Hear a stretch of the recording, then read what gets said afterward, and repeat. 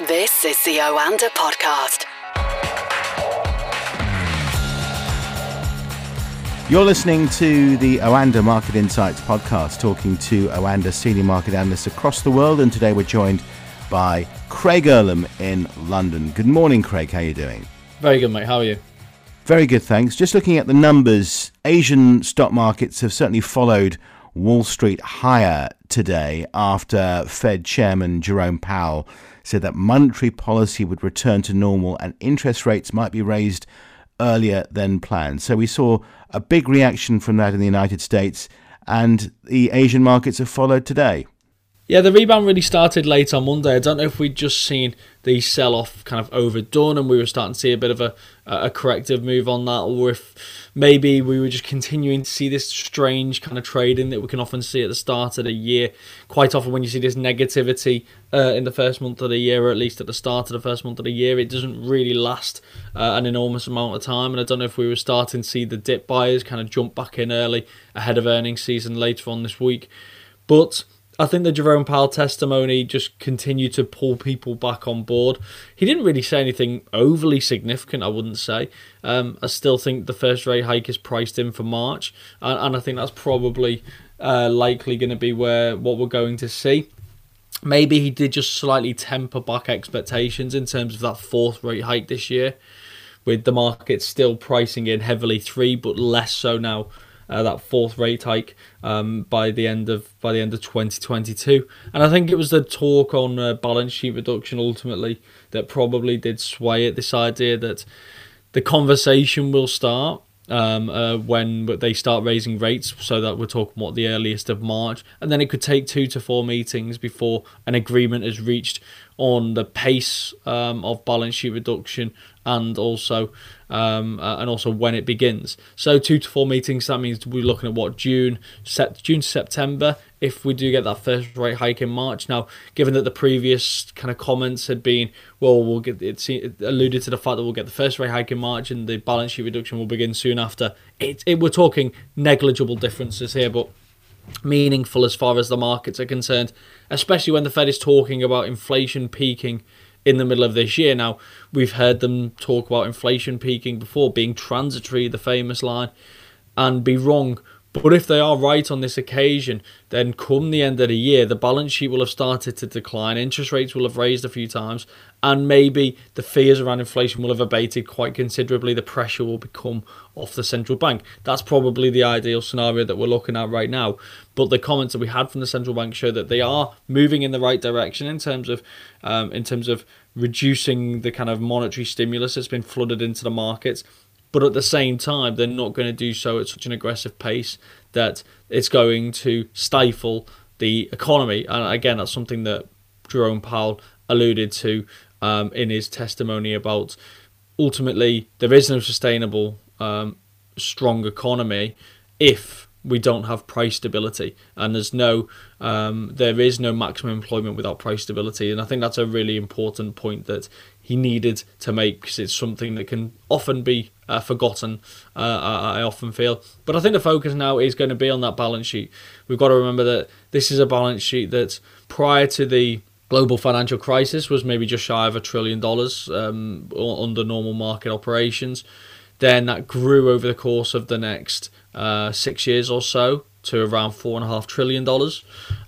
Then after they raised interest rates, and a couple of years later when they started reducing the balance sheet, fell to around $3.8 trillion, so around 15%, but still well above pre-global financial crisis levels, and since then has ballooned to around $8.8 trillion, so almost double where it was in the peak of the global financial crisis era when they started to reduce it, when they were talking about this really bloated Fed balance sheet. Well, it's almost doubled since those levels, so that's why the Fed's saying now we do need to trim the balance sheet. Not only do we need to do that, we need to do that sooner than we did after the financial crisis, and we need to do so at a more accelerated pace, because otherwise we're not even going to put a dent in it.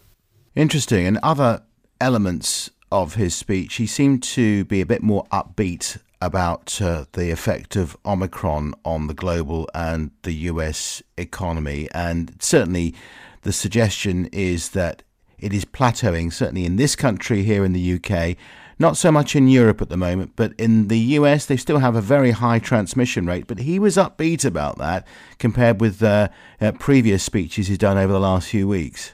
Yeah, I think he seems to be of the view that the impact should be short-lived. And I think that's probably a widely held view for many countries at this point, particularly when you're talking about the UK. Even Europe, like you say, I think as well is good that that's going to be the view, because ultimately it's spreading so rapidly, and there are many countries where we are seeing higher rates of booster take-up, which seems to be having a positive impact here in the UK.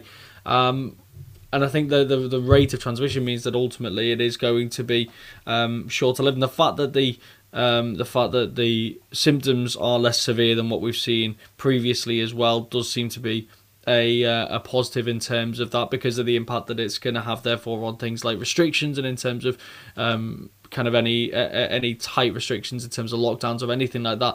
It seems like that's going to be avoided. So from an economic standpoint, that should mean that the toll it takes on the economy is less pronounced and more short-lived. Like I said, the data that we're seeing currently seems to support that view, and that's going to come as a massive relief. The dollar hit a 6-week low after that speech from Jay Powell, Craig. I mean, he sounded less hawkish than expected, didn't he? And economic data showed more room for policy easing in China. Why do you think the dollar hit such a low? So I think we're kind of hitting peak fear at this point, at least for now. Things may change, and things do change quite often, obviously. But I do feel like we kind of hit peak fear, peak tightening views, maybe, for now.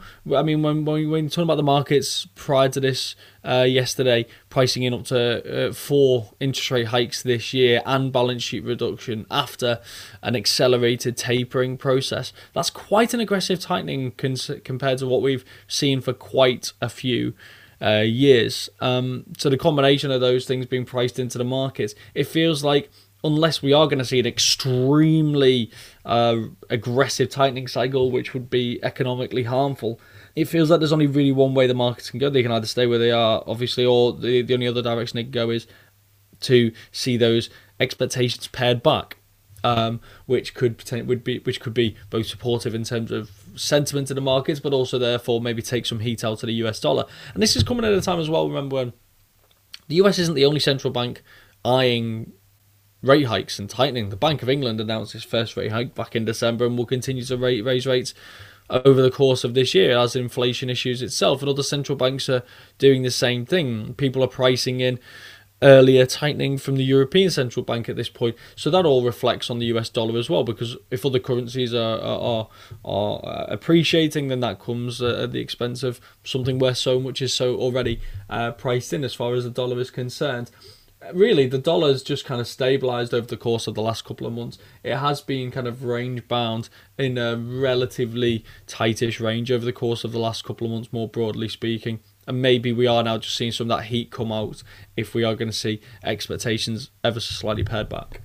The big story of today is going to be the latest US inflation data, which is expected to come in pretty red hot, is it not? It is. Expectations currently around 7% on an annualised basis, maybe a little bit higher. So this is going to be a really interesting watch today, because when we're talking about the fact we've seen like a week of fear this month already around inflation and interest rates and what it means in terms of normalisation of monetary policy and the balance sheet, etc. Now we've seen those kind of tensions start to soften and ease ahead of the Powell testimony yesterday. He seemed to say the right things, which again slightly pulled investors back on board.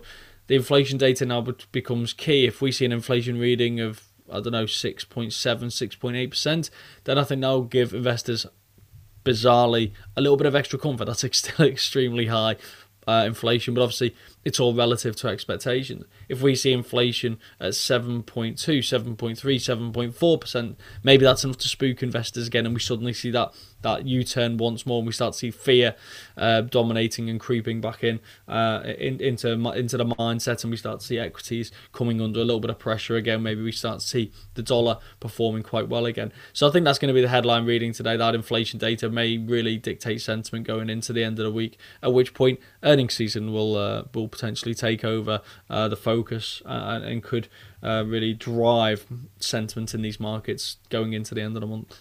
Just shows, doesn't it, how times have changed when you're talking about a rate of 6.7% as a, possibly a good thing rather than the more negative. If you'd said that 3 or 4 years ago, people would have run for the hills. And laughed in your face, I imagine, as well. But yeah, I mean, it's all about the trajectory, really. And what we've seen for so many months now is we've seen the central banks referring to inflation as transitory as it's continued to climb to these quite remarkable levels. So now that we're seeing a central bank talking about wanting to get to grips with it and stop it becoming an issue and stop it becoming a stability problem.